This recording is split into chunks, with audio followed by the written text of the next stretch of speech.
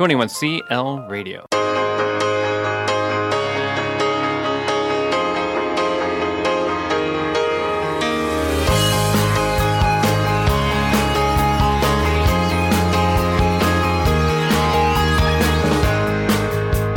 You're listening to the Run Your Life podcast with host Andy Vassar.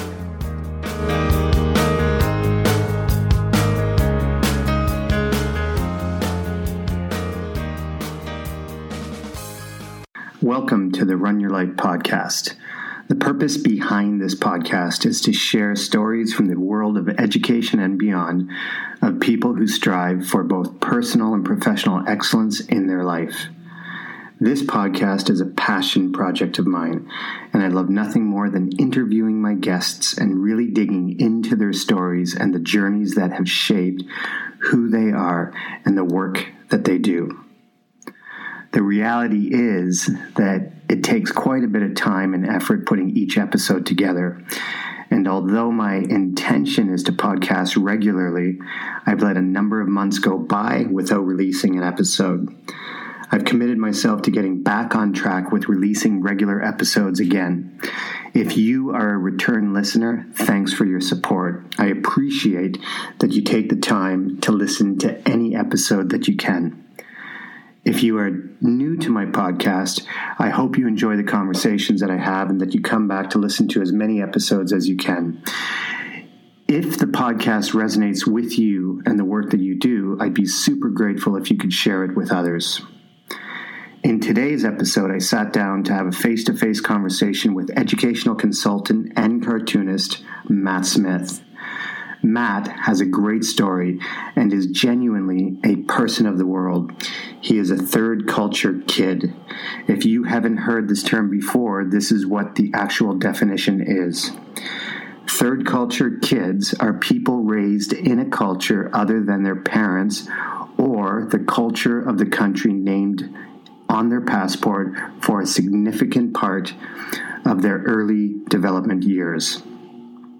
As a young person, Matt lived in Germany, Thailand, and Malaysia.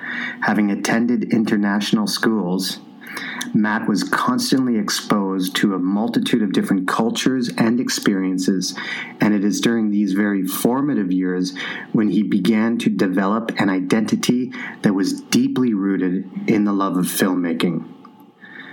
After graduating from high school in Malaysia, Matt attended the Vancouver Film School, then ultimately went on to get a degree in education. He jumped right into the world of international teaching at the American International School of Japan, which is located in Tokyo, and from there he went on to teach in Kuwait as well. What I appreciate about Matt's story and what you will learn from listening to this episode is his ability to take initiative in his life and to follow his passions. As a very creative person who enjoys writing and storytelling, Matt began to develop himself as a cartoonist in order to pass on his love of storytelling and creativity to young people. Although he had a short stint in cartooning school, he is very much self-taught. You'll hear about Matt's journey as a cartoonist and how he uses cartooning as a means to develop students' literacy skills in the classroom and to develop their love of reading. Matt now travels and presents at many different international schools around the world. He's a man who continues to take action in his life to not only be his best, but to live a life of purpose and meaning through his work. If you are an administrator or curriculum coordinator and are listening to this episode, I highly recommend bringing Matt into your school. He had a huge impact at our school, Gardens Elementary School here in Saudi Arabia, during his week-long visit a couple weeks ago. Check out the show notes for how you can contact Matt. He'd love to hear from you. Without further ado, my episode with Matt Smith. Okay, Matt, so thanks for being on the show, and people have already heard a little bit about you in the introduction. So I love these podcasts because they're in person, and most of my podcasts are done on Skype. Okay. Where you're at the mercy of, and how well does that technical work? connections and, losing connections and having to call again on Skype. But this is great speaking in person. And so you're doing some work at the school. And like I said, people have already heard a bit about you. But I guess let's just begin with who you are, kind of where you're from. And that could be a very long conversation. A difficult question. Yeah, we'll give just the short version of where you're from. Yes. I've got the quick answer, I've got the medium answer, and then if people really want, I do have the long answer. Okay. So I'll give you the quick one. Yeah, we'll go for the quick one, and then what led you to be here in Saudi Arabia working this week at Gardens Elementary School. Yeah. Okay, so go ahead. So my name is Matt Smith. I'm a cartoonist and a comics educator. When people ask me where I'm from, it is a difficult question because I am a third culture kid through and through. But I always tell people my dad's English, my mom's Canadian. I live in Scotland now, but I grew up all over the world. So that's my short answer. Okay, so let's dive into that a little more. Yeah. And just talk about some of the places that you grew, was life for you growing up. Yeah, so my parents were international school teachers like I was before I became a full-time educational consultant, cartoonist. So they left Canada when I was very young. We lived in Germany for 4 years at a Canadian Armed Forces base. Then we left there and went to the International School of Bangkok, where I finished my elementary school. And then Great school, ISB. Yes, ISB. Yeah. It's fantastic. I was just back presenting at IRCOS. It was really cool. Yeah. Very trippy to be back and see the old places. And the school was closed for the conference, but I went to my old classrooms and peered in the windows. It was very... Did you know Dick Kreitzer? Dick Kreitzer is fantastic. Yeah, I love him. He was one of my favorites. And when I heard that he passed away, I was devastated because I was going to present at the next PE conference. Yeah. And such an amazing person. This is a tribute to Dick, maybe this episode. He's remarkable. Fantastic. I knew of him because he hired my parents, and then he was very heavily involved in the international community and international schools in Asia, obviously through IRCOS. And my parents always talked about how great Dick was, and my dad always said this one thing, and every time someone brought Dick up, my dad was like, he remembers everyone's name. He always makes a point to ask how you're doing. Yeah. So when I started visiting schools, I was just kind of emailing anyone and everyone, and I had some family friends who were also teachers at ISB Bangkok and ISKL, Tony and Rob Mullen, if you're listening, hi guys. But they said, you got to write to Dick. So I wrote to Dick and I said, hey, I'm trying to reach more schools. Do you have any advice? And he wrote back and said, would you like to present at IRCOS? Beautiful. And I was just, oh my God. Like even now, like I'm getting a bit of goosebumps. I'm like, oh my gosh, like I never would have expected that. And I was so excited. And I was so excited to see him again in person and just thank him because directly from that visit, I contacted International School Kuala Lumpur and Garden International School in Kuala Lumpur and American School in Japan, Yokohama International School. And I said, I'm going to be in the region for IRCOS. Bring me out. All you have to do is fly me from Bangkok. So I turned that into a whole month's worth of school visits. And, now I'm telling anyone and everyone who listens that I presented at IRCOS, and I wanted to thank Dick in person. And it was just heartbreaking to hear that I never got the chance to thank him. Yeah, it was very sudden. And, I mean, everyone, that IRCOS was very much, a tribute to Dick, and his name was definitely mentioned a lot. But, it's just a tragedy to the educational world, and I was just really upset that I never got to thank him for the little push that he's given me. Yeah. I'll tell you a quick story on a side note about Dick. So I had he had me go and present at the PE and Arts conference, IRCOS conference in the Philippines. Yeah. A few years ago, I think it was 2015 or 2016. So I had known Dick for years before, and so I'm at IRCOS, and Dick, I was a quarterback in university. Dick was a quarterback, right? So we had the common football connection. And then there was a couple presenters, one from Canada and one from the UK, that came over, and then we started throwing the football around at lunch, and Dick is just watching from the third floor of International School of Manila, just watching us throw the football. And when we were done, he's like, oh man, Andy, you can sure throw it. I could throw it too. And then we start talking for the next 15 minutes about it.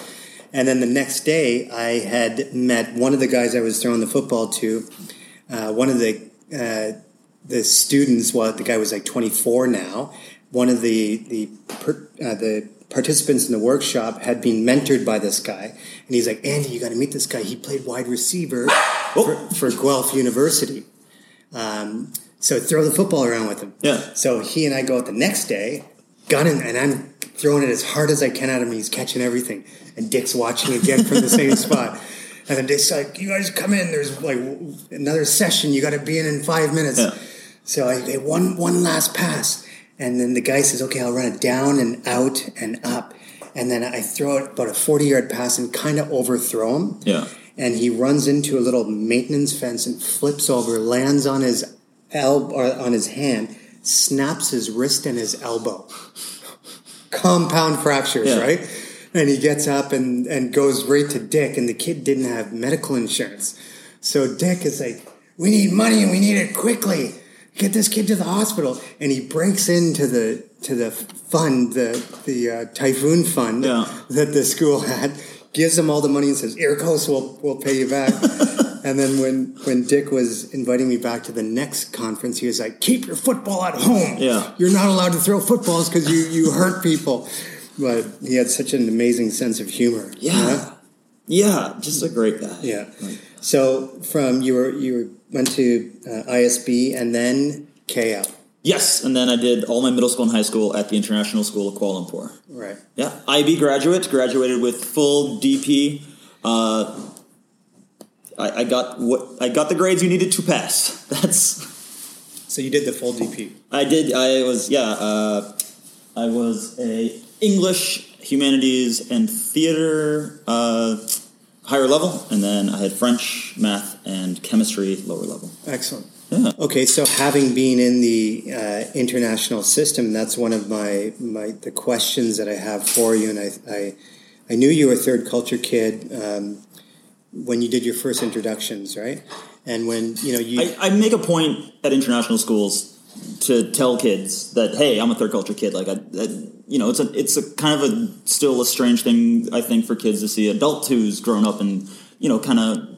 It's a really nice way, hopefully, for me to just let you guys know, like, hey, like I kind of know what you're going through here. Yeah. Like I have shared experiences, even though I've never been to Saudi Arabia. There are very common shared experiences for international school kids. So I do make a point of that, and it is kind of one of my selling points. Like, you can bring me out to any country, I'll figure it out. I know this. I know the deal. Yeah. I'll be okay. Yeah, and when I think of our kids, so you met one of my sons tonight, Ty, who's 14 right now. Our oldest boy is 16, and they're going to be going off to university in a few years.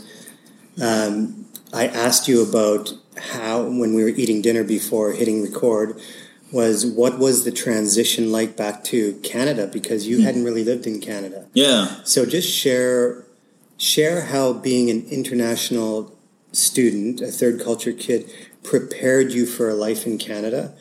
What it really prepared you for, but what it didn't prepare you for. Yeah. That's almost a better question, is what I wasn't prepared for. One of the things that I always think back to, I had a different path because I didn't go straight to university. I went to the Vancouver Film School. So I was already in a different environment, because most of my friends went to university. They went to dorms. So they were on campus, and it was going from one sheltered existence to another sheltered existence. It was kind of, a nice stepping stone before you lived off campus in, quote unquote, the real world. So I was living downtown Vancouver, which, thinking back now, like, it was a terrifying big city, but it's, compared to other cities I've been to, it's not that massive. But for me, being transplanted there, and I always remember my parents dropped me off. We went to see the school the night before my tour, and it was as sun was going down. And Vancouver Film School, the film production building was right on the edge of Hastings, where East Hastings becomes West Hastings. If you go down West Hastings, it's all the touristy things and the shopping malls. You go down East Hastings. That's rough. It's rough, and there were people settling in for the night right outside the school. Yeah. And my parents, I didn't know this until many years later, my parents told me that night they didn't sleep because they stayed up all night talking about how to get me out of film school and into a university because they were so terrified of what we saw as the sun was going down. Yeah. It was really kind of just shocking to be around that many Caucasian people. Yeah. Just growing up internationally. Right? Growing up internationally, I saw people from all kinds of different backgrounds and ethnicities, but seeing just this large group of white people was kind of scary. And it took me a few weeks of riding the bus and just kind of realizing, okay, I'm okay. I did kind of have my armor. I put my hoodie on sometimes to kind of shield myself just emotionally. But just kind of being there was good. There was only a few kids that were just out of high school. So my film school was 30 students. So right away, it's like going to an international school. Right away, you kind of, whoever you come in with your cohort, you're kind of in it together. So 30 of us were always together. So that was really good for building community. Were they from around the world? No, they were mostly from Canada. One of my best friends to this day, he had come up from Washington, Seattle, Washington State. So from all over Canada, a few from the States, but very few international. But I hung out with the older kids that were like 22, so they had done their college, and this was kind of their post-grad. There was a few kids that were 18 around the same age, and I didn't connect as well as them just because they were just not right on the same level. This was kind of their first time away from home, and for me, I was coming from, my home was miles and miles away. I just kind of found my groove by hanging out with a bit of older kids and kind of connect with them, because I wasn't going to fit in with the kids my own age anyway. But I read an article this week. I just kind of skimmed it, and I saved it, so I need to read it fully. But the gist of the article is, it was awesome. It was Harvard Review or something like that.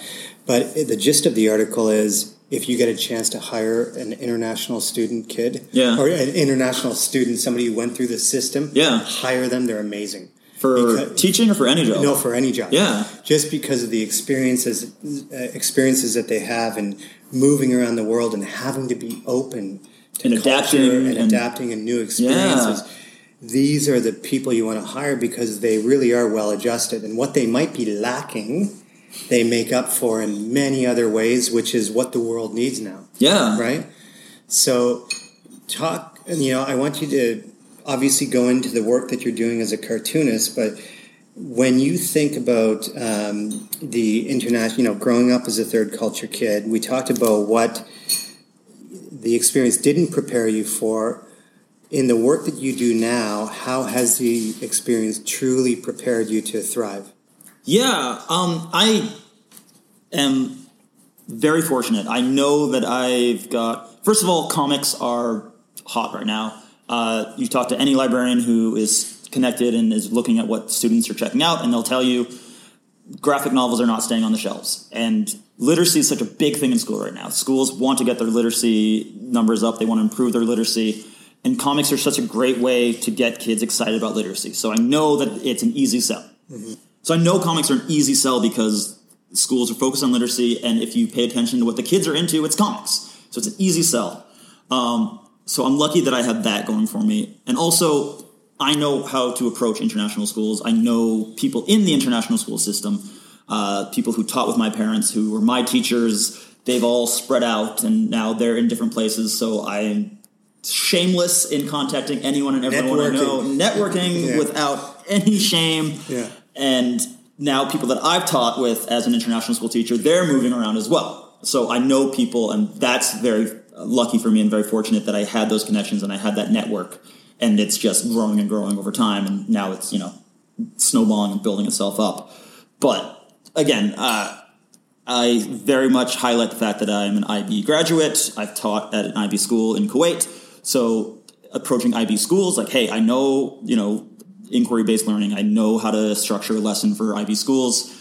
Talking to schools, I make sure they know that I'm international because I can travel and I'm fine. I can go anywhere. I'll go to Saudi Arabia and I'll figure it out and I'll survive. You don't have to babysit me. I'll go to Hong Kong and put together 5 different schools, and I'll be at a hotel and I'll figure out my train route and I'll know how to just figure that out. That's a total IB kid. And at my parents' evening in the community center in Kaust, I tried to highlight the fact that I'm definitely living the IB lifestyle. I'm taking risks. I'm being principled. I'm being reflective. Okay, what worked well? What didn't work well? I was changing lessons today on the fly when I knew that I had a bit too much content for the time that I had. So I very much am living the IB learner profile, and I wouldn't be doing what I'm doing if I wasn't a third culture kid and if I wasn't an IB learner. Yeah. 100%. Yeah. My youngest son who you met has a passion for cooking and for soccer. Yeah. Football, as they call it here, right? But he, whenever we're going away, so I told you we're going to Japan for Christmas, and, last Christmas we were in Edinburgh. Oh, nice. And, wherever we go, he's right on the computer looking up restaurants, looking up Google Maps, where's the hotel, how long does it take to walk. We don't have to take a taxi. We can walk. Yeah. It'll be a long walk, but it'll be worth it because along the way we can see this, and this. And that is the inquirer mindset, which is what the IB that's the design cycle. Yeah, exactly. Right? Yeah. And that's what's so amazing about, being in the system and seeing the kids kind of flourish and kind of blossom in their own ways. So as a parent ready to send 2 kids to university, there's still a couple of years, I do feel like they're going to be ready. They're going to be ready and they're going to be okay, but then it's just that separation that when it comes to the day that you actually say goodbye is a different story. Yeah. But what was that like for you? So your parents were had they already retired? No, they were teaching still in the International School of Kuala Lumpur. My brother had 2 more years of high school. Okay. So they dropped me off in Canada for the summer, and they were saying goodbye, and I was going to go stay with my aunt and uncle in Victoria for a couple weeks until school started. And I was fine, and then my dad started crying. My dad's like a big dude. He's played rugby, he's like a guy's guy. And when my dad started crying, that's when I broke. And I was like, I knew mom was going to cry, but when dad started crying, I was a mess. But I went back to my uncle and aunt's place, and the first phone call I get when they flew back to Malaysia, it's not like, oh, how are you? We miss you. It was like, hey, how do we work the cable? We don't know how to unplug it. You changed something before you left. Like, yeah, I miss you guys too. Yeah. But, my parents my wife and my sister-in-law make fun of my family for how much we stay in contact even now. My parents, we have a family chat, and my parents are on it all the time. So that really helped. Even back then, just constant emails and messaging and, Skype as much as possible. And, at least once a week. My dad's always been good about that because he left England when he was in his 20s. So he's always grown up, or not grown up, but for his whole entire adult life, he's been really conscious about calling his family at least once a week. So it's just, the next generation, we're doing that. But it definitely was hard. I remember my grandparents were the ones who dropped me off at the place I was renting for film school. And my grandparents are lovely, but they aren't quite as sentimental as my parents. Like, all right, here's your stuff. We'll see you later. And they took off, and I was alone in this room. I turned on the TV, and it was Big, and it was the scene where he first spends the night in the city on his own and literally curls up in the fetal position and starts crying. And this is what I turned on the TV, and I was just staring at the TV like, oh, my God. Yeah. But I was very lucky. Like I said, I found that group of friends, and when I finally went to proper university 2 years later, I went with a group of graduates from ISKL. My brother was one of them, and we went with a group. So we had that built-in community. But even though I know my other friends who didn't go with people who graduated from the same school, but at university they would meet other international kids. And even if they went to a different school, completely different country, there's this immediate kinship that you do find in someone who does have a shared experience. Even if you went to Shanghai and they went to Angola, just that international community, you find someone like, oh my gosh, let's talk. Where are your parents? Oh my gosh, no one gets it. I know. Yeah. And that's, what we say, my wife and I, and for the international educators listening to this, they will understand completely, is that the international life for us has provided us with such a strong foundation of family. Mm-hmm. Because we're always together. From the time the boys have always gone to the schools that we've taught at.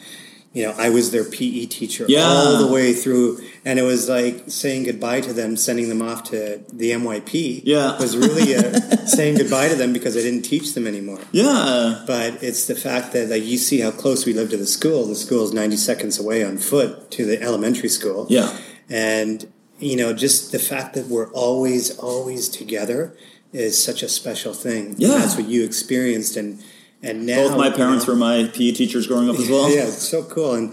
And now what we do is we replace we have a Christmas tree up, and The reality is when we go away for Christmas, we might get a couple gifts, but it's the act of traveling that is the gift. Yeah. And there's a lot of things I'm reading that the best thing you can buy your kids are experiences and not gifts. Yeah. So that's like we're eternally grateful and would never change a thing for having left Canada and embarked on this life. Yeah. I mean, there are definitely challenges. And one of the scariest things for me was when I went back to ISKL. I was working at the school. They hired me to make a recruitment video for them. But it was the same time as a big reunion, and I was talking to these graduates that were 20, 30 years older than me, and they were talking about how difficult it still was as third culture kids, even though they're in their 40s and 50s. Yeah. And I had a bit of a crisis. I was like, oh my gosh, I thought this was supposed to get easier. Like, I thought it was going to get better, but it's going to be a thing that's going to follow me around. And there are challenges, and I know friends who went to university and just had such a hard time that first semester, but I always say, like, the benefits far outweigh the drawbacks, and I'm so grateful for my upbringing and the experiences it gave me and just who it's made me and, the skills and life skills it's given me. Like, I'll deal with feeling odd and feeling out, like the odd one out and being the weirdo and having to try to figure out what it is I can connect with someone on. I'll deal with that for what I got in return. Yeah, for sure. And this is a nice segue into the work that you're doing. And when we knew that you were coming, I looked you up. I found you on Twitter, and I checked out your website. And I in reading your website, I recognized like you had some UK going on, you had some Canada going on, and that was really cool to read. But so you're a cartoonist full time, and it's what you do. And we talked before about that moment of you. So you were teaching. You did an internship in Tokyo, right? I started my time in Tokyo in an internship program, And then that led to full-time work at the school? I had a few study center classes. It was kind of a hodgepodge because some teachers left after the big earthquake of 2011. So I realized there was classes that were available and they were in a bit of a tight spot. So I was able to get a few classes to teach. So I had a kind of a range. It was still, I think I was still under the internship umbrella, but I was a teacher, which was... But you took initiative there, and that's the thing. In hearing your story, you took initiative, and something when it was my mom's idea, to be fair. But you were willing to do it because we can be pushed. Our parents can give us ideas, but ultimately, you're the one that made the choice to go for it. Yes, and I only interject because it is initiative, but it also is definitely support, and definitely someone pushing you and encouraging you. And that's important, having those mentors or that support in place, but. When we think of, so let's now rewind, say, 10, 15 years, whatever. Okay. But how did you develop a love for theater and for art and for, animation and all those different things? But when would you say would be the first time that it really connected with you and you thought, like, I really love this?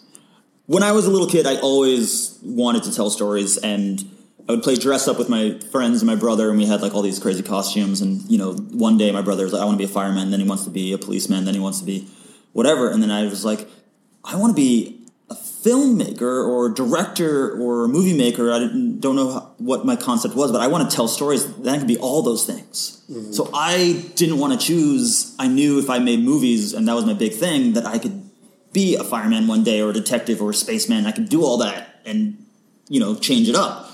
What age are we talking about right now? 5, 6, 7? My first short film was in grade 2. Oh, my dad was the cameraman. I was director star with our neighbors, and my brother was one of the villains. The Three Ninjas movie was big when we were kids, so it was our version of Three Ninjas.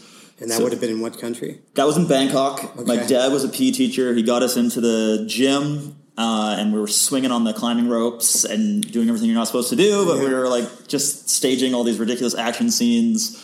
And we still have tapes, and there was all these ridiculous scenes where three ninjas one by one would poke their head up 1, 2, 3 in the window and then jump into the scene. 1, 2, 3, all this repetition. And I'm still like, that's pretty good for a second grader. Yeah.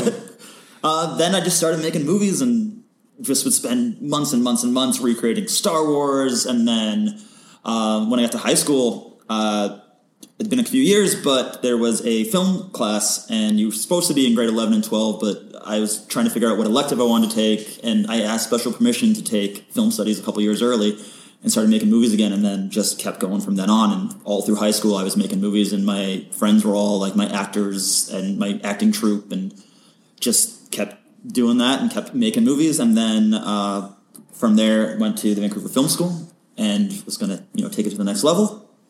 It was a fantastic experience. I always tell kids it was just really amazing because kids get really excited because I say, all we did was make movies. Wow. Yeah. Instead of English class, we had script writing class. Wow. Yeah. Instead of math class, we had camera class. Oh. Yeah. Instead of science class, we had editing class. And kids like, I want to go to film school. Yeah. And I'm like, yeah, it was great. I made movies that I'm very proud of, but it takes a lot of time and money, and you need a lot of other people to help you. You need fancy, expensive equipment. I don't always have fancy, expensive equipment or time or money or other people to help, but I still want to tell stories visually. And also, it was just really hard to get into the film industry. And I was 19 when I graduated film school, and living overseas, or living back home. Which was overseas for me for the first time, still somewhat scared of riding the bus, getting a bit more bold. But, I was still terrified of talking to strangers, still terrified of putting myself out there, and you have to do that. And film is all about connections and networking. And growing up in Malaysia, I have no connections in Vancouver or in Hollywood for the film industry. Yeah. So didn't really do anything. That was a really dark period of my life, just nothing going on. I knew my parents were very worried about me in Malaysia, but there's not much they could do when they're so far away. Luckily, I got back into ISKL. They were making a new promotional DVD, so that brought me back overseas. Eternally grateful for that.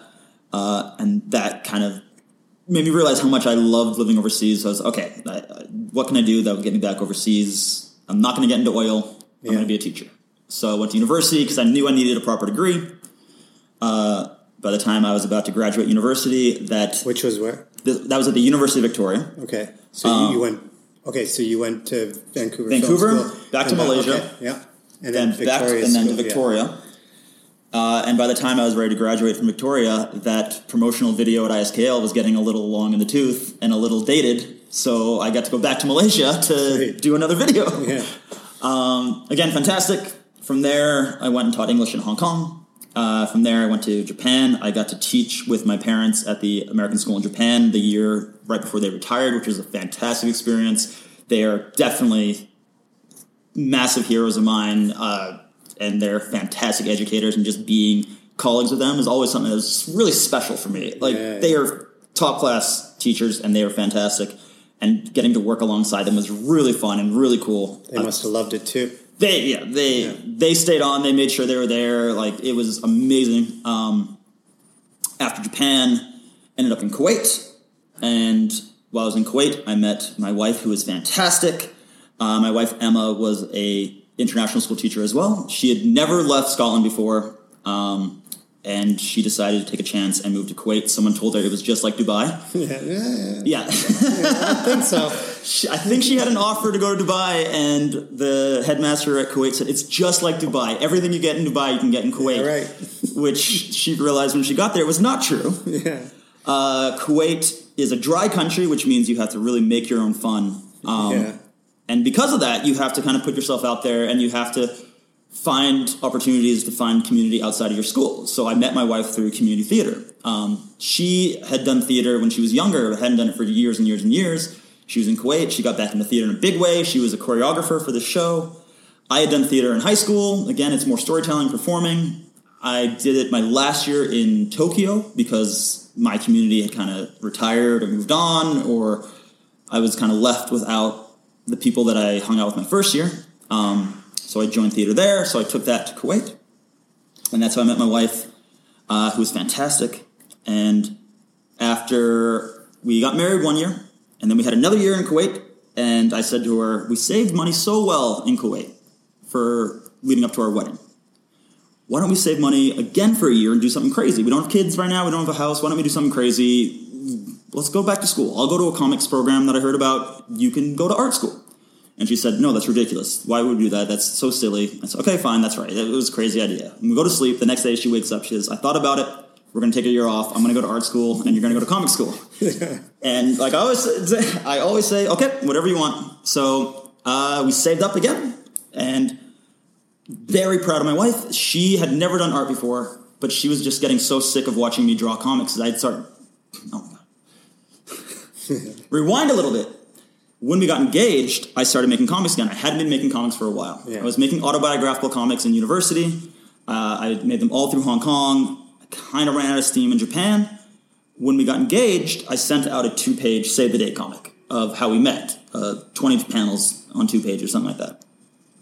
And then as we were getting ready for the next year, I was doing more and more little stories about planning the wedding, her buying the dress and hiding how much it cost, and me freaking out about how much it cost, and trying to figure out what I'm going to wear, and arguing about, can I wear a top hat and tails, and her saying, no, that's ridiculous, and I admitting defeat and saying, whatever Emma wants me to wear, I will wear.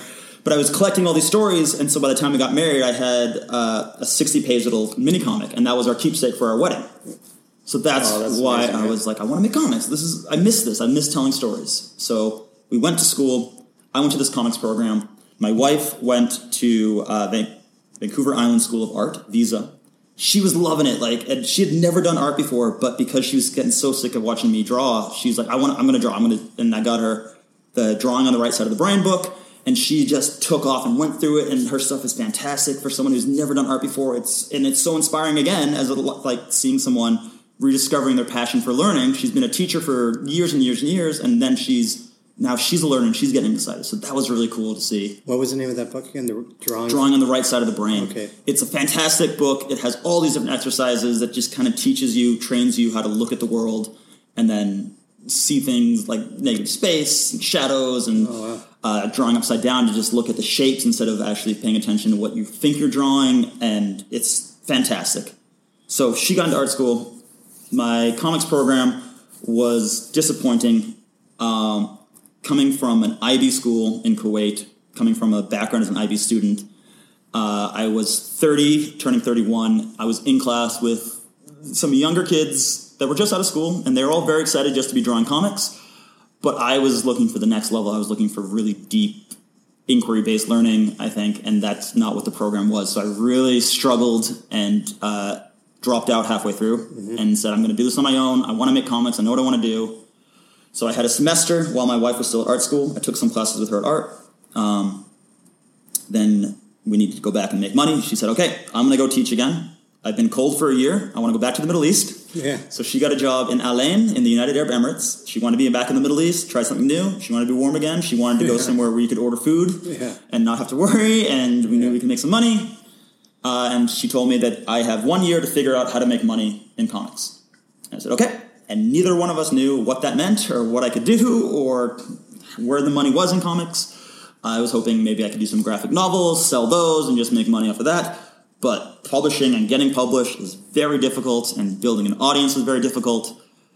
But again, through connections. So what I think though, like in hearing your story and hearing it's like there's so much there, but it's kind of like all of those pieces that fall into place to lead you on the path you're on. Yes. And I want to return back to that idea of taking initiative and taking risk. Yes. Which is a learner profile attribute, risk taker. Yes. But being willing to take the risk to do something new is what so many people dream of but don't do. And they're held back by a life of, they have to live the life that they do because there's no other option. This is just what they have to do. Yes. And that's such a mindset. So you were able through your experiences to kind of break the mindset and say, hey, you know what? I'm going to take a risk here.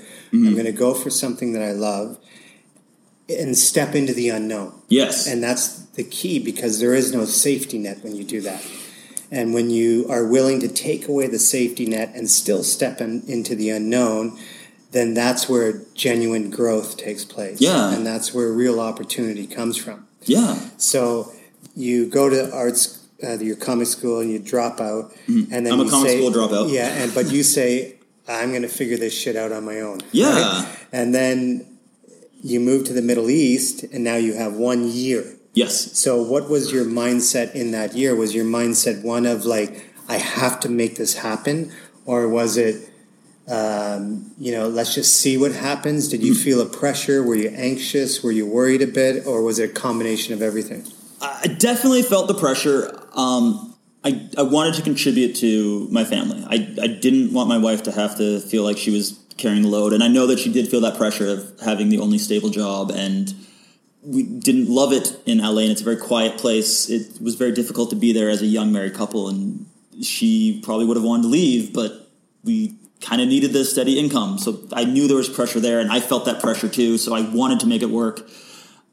There's always going to be teaching jobs, so I knew that I had that, and I wouldn't even call it a fallback because I do genuinely love teaching. I was very fortunate. Someone who I taught with in Japan is now a principal in Munich International School, Michelle Juhas, and she contacted me and said, would you ever consider school visits? And when I was in Kuwait, I was a kindergarten through grade 12 technology coach. So all I did was visit classrooms and do different cool, exciting things. So I had the material, I had the lessons. I prepared a proposal packet, sent it out, and I had this proposal packet. So I said, I might as well send this out to other schools. So I started contacting anyone I knew.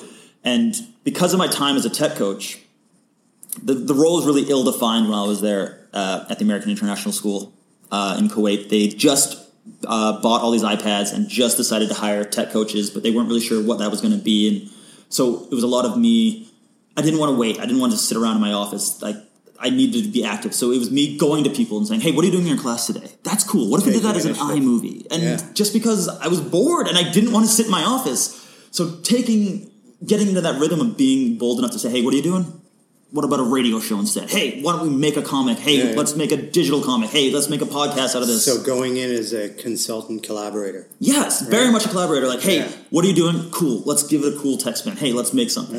And I always said, I'm not a techie guy. I'm a creative guy who uses tech to be creative, and I want to help kids be creative and help them be creative through tech. So taking that I was in that mindset as a tech coach, like, hey, what are you doing? Let me help out. Let's make something cool together.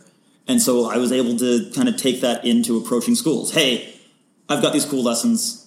Let me come in. I can work with kindergarten through grade 12 because of my time in Kuwait. Hey, I'm a third culture kid. Hey, I'm a former international school teacher. I really sell myself. I've self-published a couple books. I've had my comics, my short stories published by some smaller publishers, but I'm not a known cartoonist. You Google Matt Smith comics, and unfortunately you have to wade through tons of Doctor Who comics before you can find me. But that's not what I sell myself as. I sell myself as I've got a workshop. I can get every kid in your class drawing a comic. Which you did today. I watched you with the 6 panels. Yes. Right? And I watched you with the grade 3 class, and you're clearly comfortable in front of kids, And I think, what are the skill as a cartoonist? What skills did you have to develop? Because so you're bringing an amalgamation of all these skills into your current role, right? Mm-hmm. That you do. So, definitely, yes. What are the specific skills as a cartoonist that you've really developed deeply over the last couple of years? You mean developing myself as a cartoonist and growing as a cartoonist? Yes. So cartoonist specific skills. Yeah. How have you gotten better? Because I've seen you draw in live time, which was awesome, right? And for those listening, Matt was introduced at Assembly this weekend in front of 600 kids. He did some live time drawings, and then you said, I've done this so many times I can do it with my eyes closed. Yes. And you looked away to prove that your eyes were closed, and the kids loved what you were doing. You were close to finishing it. I was so disappointed. That was the worst I've ever done, and I think it was the largest audience and the pressure. It was great, though. Yes. And what it teaches the kids is just the element of fun and joy in taking risks. Yes. And that's what I got from seeing you up there. So today, in seeing you with the grade 3s, and I sent out a tweet of just showing some of the stuff you were doing. So when you look at the specific skills that you were more or less forced to develop because you took this path as a cartoonist. Yeah, what would that be? Well, I'm sure any educator listening knows, once you teach a subject, that's when you really get to know it. And just seeing not only today, I saw hundreds of kids already, and this whole week, it's how many students from 1 to 6? 900 students. Yeah, lots. So seeing 900 cartoonists telling their stories in their own unique ways, that already is, just information upload to my brain of different ways of telling stories. But there's things that there's main building blocks of comics that I really, really focus on with students. And my main goal is always, how can I get kids to make comics that teachers can actually understand and read? Yeah. So you can ask a kid to draw a comic and they'll give you something with words and pictures, but, making sure, okay, what are you communicating here and how are you actually giving me something that has thought behind it and intention behind it? And so really, really focusing on, motion lines that make it look like the characters are moving. And emanata is the name for all those shapes that come out of the character's head, the comic book language, and how can you really express how a character feels, and sound effects that maybe I wouldn't have stressed so much in my own work until I really do kind of sell it. Like, this is important to get across, and this is important to bring your characters to life. So I see that being incorporated more in my own work, just to make more dynamic, more cartoony, more animated comics. But just being the intention and just making sure I'm as clear as I possibly can be, and knowing that you're going to have a wide range of readers and you can't control the readers. You're not there sitting with them. Differentiate. Yeah, so just making sure that there is such a clarity to all my work. Even when I collaborate with different artists, I think sometimes I might drive them a little bit crazy when I just ask them to make things what they might think is a bit too obvious, a bit too clear. But I don't want to lose anyone at any point. As soon as you lose someone, their eyes drift off from that page. So one of the values is definitely clarity, as you said. And how, like, when you say clarity, is it like, do you have like you want 3 points per page? Do you want 1 point? I don't mean to be formulaic here or anything or that linear, but how do you define clarity? Like clarity of message? Just it's not so scientific as this many things happen or this many points, but if the art is not making it super clear, then change the dialogue to make it more clear and just make it easy for everyone to get it. You don't want to lose anyone at any point. If it's not being clear, then add a caption, add some narration. What can you do just to make sure you don't lose your reader at any point?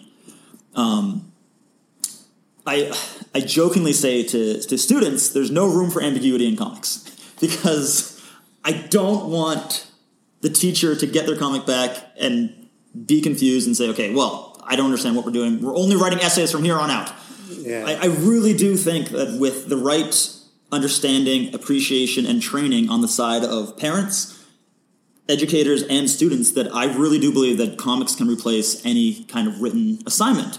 But you just have to train everyone up. It's a new language. You have to make sure that everyone is speaking that language clearly. So that's why I really hammer home the point with the kids. I want to know exactly what's going on. Make it easy for your reader. Make it easy for your teacher.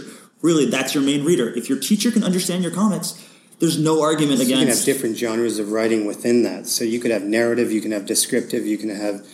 It's a medium. I always hammer home that point too. Comics are a medium. It's not a genre. So if you're handing in a comic that clearly shows, a journal entry of this is the assignment I did, or this is my personal journey for my MYP personal project as a comic, and the teacher can get everything they need from that, and they understand the emotions involved, they understand, the intention, and it's communicating exactly what's going on, then there's no excuse not to allow comics in the classroom more. Yeah, and one of the questions, I've had some authors on the show, and I've had some really super creative people on the show, and one of you see that painting over there on the wall, you can just see writing on it, you can get a closer look later, but that's a friend of ours. She's an artist in Canada. Her name is Jane Roos. And she has single-handedly raised over $40 million for Canadian Olympic athletes through her artwork. Oh, wow. And it's incredible. So she literally will tell a story about a person. So what she does is she has these campaigns where describe somebody who means something to you in 3 words. So you will go to Jane and you will give Jane 3 words to describe that person, then she will create a painting, see the wall right behind you, see it like that? Yes. So she will create some simple artwork with those words on there, and then she gives it to the person to present to their mentor or their favorite teacher. And it's like, art can be expressed in lots of different ways, right? And I think I go back to, like, each artist is very unique. in what they do and how they share messages. And I think that's what ultimately you're here to do this week, is to teach kids how they can express themselves. Yes. Right? And what do you feel are like the key points you're really drilling home to kids this week? Like I said, so as I mentioned, I've got like the basic building blocks of comics, and I want kids to kind of have these tools in their comic making toolkit. So motion lines of show me your characters are moving, walking, running, jumping, whatever. The emanata, those crazy comic book shapes that come out of the kids' heads, question marks, angry storms, light bulbs. I want to know how your character feels at all time. I kept telling kids today, I want to go on an emotional roller coaster with your characters. I want to be connected. Sound effects to bring the story to life, and then really clearly written and easy to read speech balloons, thought bubbles, and caption boxes. Yeah. So those are like the main building blocks, and if you can use those and you have those in your toolkit, then you're off and running, and that's what you need to be able to tell any type of story. Yeah. And how are you at your creative best? And that's what I wanted to ask before, but like when you're doing your work, what conditions have to be present? And this is going back to I asked this question to authors and lots of different creative people, but how are you personally, like Matt Smith, how are you at your creative best? What conditions have to be present? I need a deadline. Oh, so you work under pressure. I need a deadline. Are you a procrastinator? Well... where things are incubating? Like many creative people, I'm sure, I've got a million ideas that I want to do, but, there's only so much time in the day. And my energy and my focus really has to be on finding these school visits, because that's where my income comes from. So when I wake up, I've got to answer emails. I've got to plan the next trip. I've got to make sure lesson plans are ready. I've got to send thank you notes for the last trip. I've got to get emails sent out for a couple months from now or next semester. So that's where my time has to be focused on.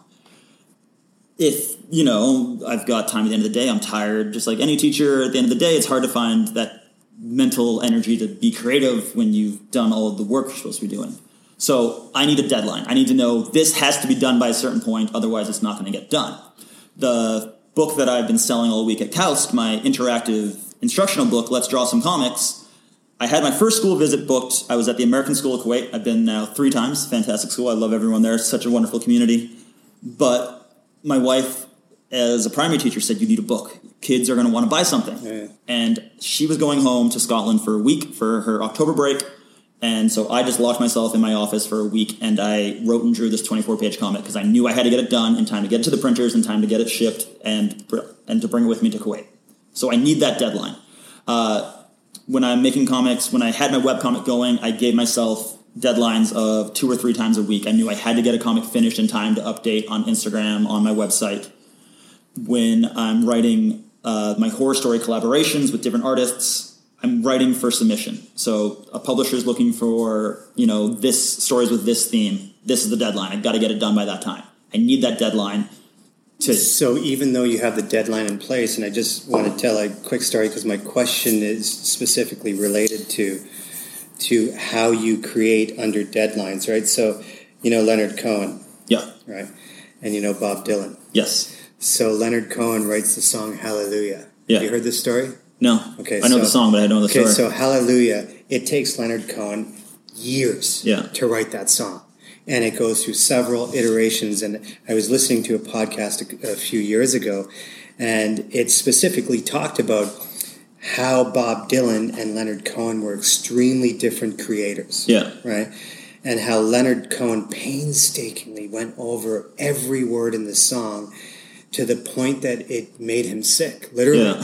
And Leonard Cohen even described at one point being in a hotel room where he was almost finished the song, and he was in his underwear on his hands and knees with his forehead against the cool ceramic floor, banging his head against the floor almost in tears because he couldn't figure out how to finish the Hallelujah in a way that he wanted to release it to the world. So he was holding it back from the world. Yeah. Right?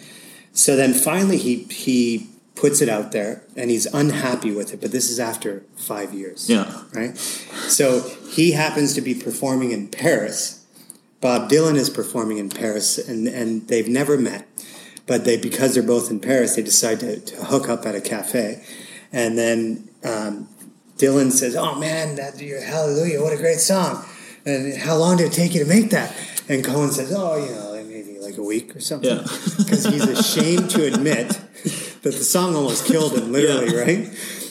And he was ashamed to admit ultimately that he believed he was not an artist. Yeah. He genuinely believed that if he was such a great artist, it wouldn't take him so long to create art. And then Leonard Cohen throws out to Dylan, "How long did it take you to make your last song?" And Dylan's like sipping his coffee, and he says, "Oh yeah, about 10 minutes over a cigarette and a coffee."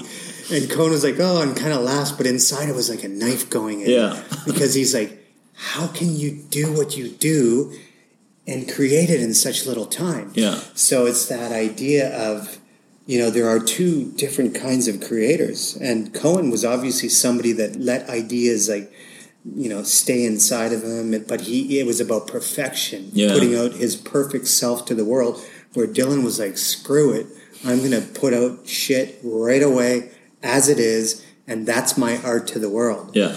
And that's why I ask you about, so even though you work under deadlines, do you still let things kind of incubate and kind of sit and sit and sit, and then you get to the point where you're like, okay, now I need to start moving? Or how does it work with you? Because you say you work under deadlines. Yeah. But what does that process look within the deadline itself? Within the deadline, as I'm doing emails, as I'm taking care of groceries or doing things around the house, it is kind of working in the back. And then as I go to sleep, I kind of think, okay, let's kind of tell myself a story and let it kind of work. But it really gets to a point where I know I need to send the script to this artist because he needs time to then draw it and finish it. And then I need time to get it back to do the lettering and send it off. So it really is like, it's got to be done now. Like, no more time to think about it. And then boom, you start it. Figure it out. Yeah. I do redraft even when I get the art back. I will redraft the dialogue and the narration based again on what I get back, and also I've had a bit more time to think about it. And I'm mostly concerned about, okay, what's the story? What are we seeing? I'll figure out the details of the dialogue and the narration later. But it is because I am so busy. I'm very fortunate these last couple of years. I am traveling so much that I don't have time really to bask in, my imaginatorium at home and let ideas come to me. It's like, oh my gosh, I'm back for a week, couple weeks. I know that I've got these deadlines coming up for a story. I need to get it out so that I know that the art is being worked on while I'm traveling, and then by the time I get back, I'll have the art and then I can do the lettering and send it off. So I wish I had the luxury, and I love what I'm doing. I'm very fortunate to be visiting schools and helping so many students at once make comics. And like I said, 800 to 900 kids that I'm working with and seeing them make their own comics. It's fantastic. I do wish I had more time to make my own comics, but I need to make this work. I need to keep this going. I got to keep the hustle going. Yeah.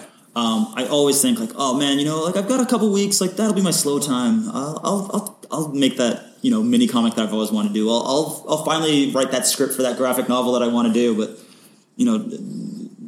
there's only so many hours in the day, and there's always more to do. It's how you use them too. And the question that I like to ask as we approach the end of the podcast, and I want to have you share where people can find you for sure. Yeah.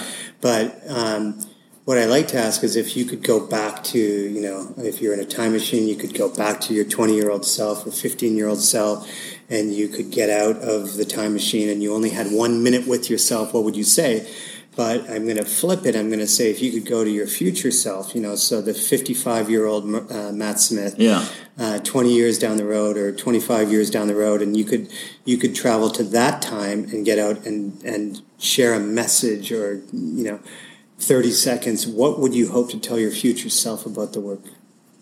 Or whatever it is that you want to say to that future person with the hopes you have and all of that. It is difficult for me to be present in the moment because I'm in Saudi, but only for 5 or 6 nights. And I know that I got to go back, and I'm only in Scotland for 6 nights before I go away again. And then I know that I've got, in the back of my mind, I'm planning my trip to Shanghai. I know in the back of my mind, I'm planning my trip to Denmark.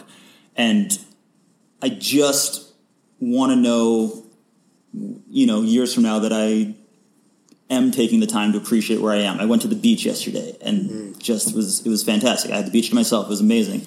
And I just hope that I remember these quiet moments in between all the madness. And I do hope that, I keep these very unique, very strange experiences, very personal experiences. And I do get to enjoy them. And I'm not just thinking about the next trip or what I got to do or get to the airport, check into the next flight. And that's what I would hope, that me and my 50-year-old self can talk about. Hey, don't worry, you did look around and stop and see the cool things that you got to experience along the way. And that's, you met my wife, Neela, and she does a lot of mindfulness, and she brought a lot of mindfulness into our relationship and into our life as a family. Yeah. And at first I didn't really, she was doing her thing with mindfulness, and then I really started to learn about it. And it really, at the end of the day, what mindfulness is all about is not ruminating in the past, not projecting into the future, but truly being present in the moment. And with being present in the moment comes the opportunities to really reflect on what you're grateful for. Yeah. And now it's not just fluff. Brain science, literally over the last 5 years, has shown the power of gratitude. Yeah. But gratitude is not possible unless you're in the present moment, right? Yeah. Because you're always worried about the past or the future. And as humans, that's what we're programmed to do. Yeah. We're worried about going around the corner, even though a saber-toothed tiger won't jump out at the bush. Yeah. We're still in that mindset of having to move forward and do things. And so that's great advice to your future self, is to look back and say, I appreciated the moments that I had. And when I did my year of consulting, I think I was in 12 different countries over 15 months. And in the moment, I was very much caught up in trying to absorb the moment, but getting on the plane. Yeah. And going back. And I had spent a stretch of time when I accepted the job here, which was November 2016, I think. I was actually in Melbourne, Australia, doing work down there. But I had gone from Korea back to China to see the family. Then I went to Hong Kong. Then I went to Frankfurt. From Frankfurt to Melbourne. From Melbourne back to China to do one more bit of work, and then back home. Yeah. And it was 24 days I hadn't been home. Yeah. And it was such an amazing experience, but at the same time, then you're on the plane, you're reflecting about what a great experience it is. Yeah. But in the moment, it can be chaotic and crazy. But I wasn't as into mindfulness then as I am now, and I wish I would have been, because I would have been able to take in those experiences more. So, well, just on your mention of gratitude, I would be very remiss to say that I could not be doing what I'm doing without the support of my fantastic wife, Emma. She has supported me, and she's definitely encouraged me. And the only downside of my job, I love my job, the only downside is being away from her and my cats for so long. This is the end of a 4-week trip away, and that's been really tough, and it's been challenging. But she's so supportive, and she's the one who really pushed me, and she's always had my back and has really supported this whole change in career. So, I mean, you've talked about, taking that risk. I would not have taken this risk without her. So, just as you mentioned gratitude, I must be grateful to my amazing wife. And I want to say that. I'm sure she will appreciate that, and that's what it takes when you're in a relationship where you're supporting each other and to do the things that you're doing, and because that's what ultimately plants the seeds for future, flowers to flourish, and to bloom. But so where can people find you, Matt? So I'm on Twitter as Smith vs. Smith. I'm on Instagram as @Smith vs. Smith Comics. Facebook as well, @Smith vs. Smith Comics. My website is smithversussmith.com. But if you want specifically to find out about my workshops and the lessons that I offer to schools, it's smithversussmith.com/resources-lessons. So it's a bit long, but that'll take you directly to the workshops. If you go to smithversussmith.com, you can click on workshops, and it'll take you there as well. Yeah. Gives you a rundown of the workshops that I offer schools. It's kind of like a menu of what I have offered. I'm always happy to discuss new ideas if there's something a school wants me to focus on in particular. It's got a list of schools I've visited in the past. It's got testimonials from both teachers and students. But But my email is matt@smithversussmith.com. Always looking for new schools to visit and always happy to travel. Yeah. Excellent. Just to be clear here, as a cartoonist, obviously visual arts is your focus, how to draw cartoons and the elements of art that go into it. But a lot of work that you do encompasses and connects deeply with literacy. Mm-hmm. So the work that you do at schools is not just about drawing cartoons. It deeply connects to literacy. It deeply connects to finding your passion. Mm-hmm. Lots of different things. So the schools that bring you in don't bring you in for just one thing. So any school listening to this can literally bring you in for their literacy program. Yeah, I do sell myself as, it's a literacy-focused lesson. So I always say, anyone can draw comics. It does not matter what your artistic background is. It's really about communicating and telling stories with words and pictures. So I mostly do work with English and language classrooms. I do work with art classrooms, and that's a lot of fun, but I do very much focus on the literacy and the inclusiveness of, I don't care if you are an art student or if you consider yourself an artist. Can you draw a stick figure? Great. Can you make that stick figure look like it's moving by adding some lines behind it? Awesome. Can you make that stick figure super happy by having stars shooting out of their head? You're telling me a story with character and motion. You're telling me a story. Excellent. And that is, I hit the literacy. That is the main focus. Yeah, and that's definitely what schools need. So, yeah, Matt, thank you very much. It's been great, man. That was fun. Yeah. Everybody, thanks for listening to the episode with Matt Smith. You can find all of his information in the show notes, and I hope that you do connect with him, either on Twitter or are you on Instagram? Instagram, Facebook, email. Okay, excellent. So, thanks again, Matt, and I look forward to getting this episode out.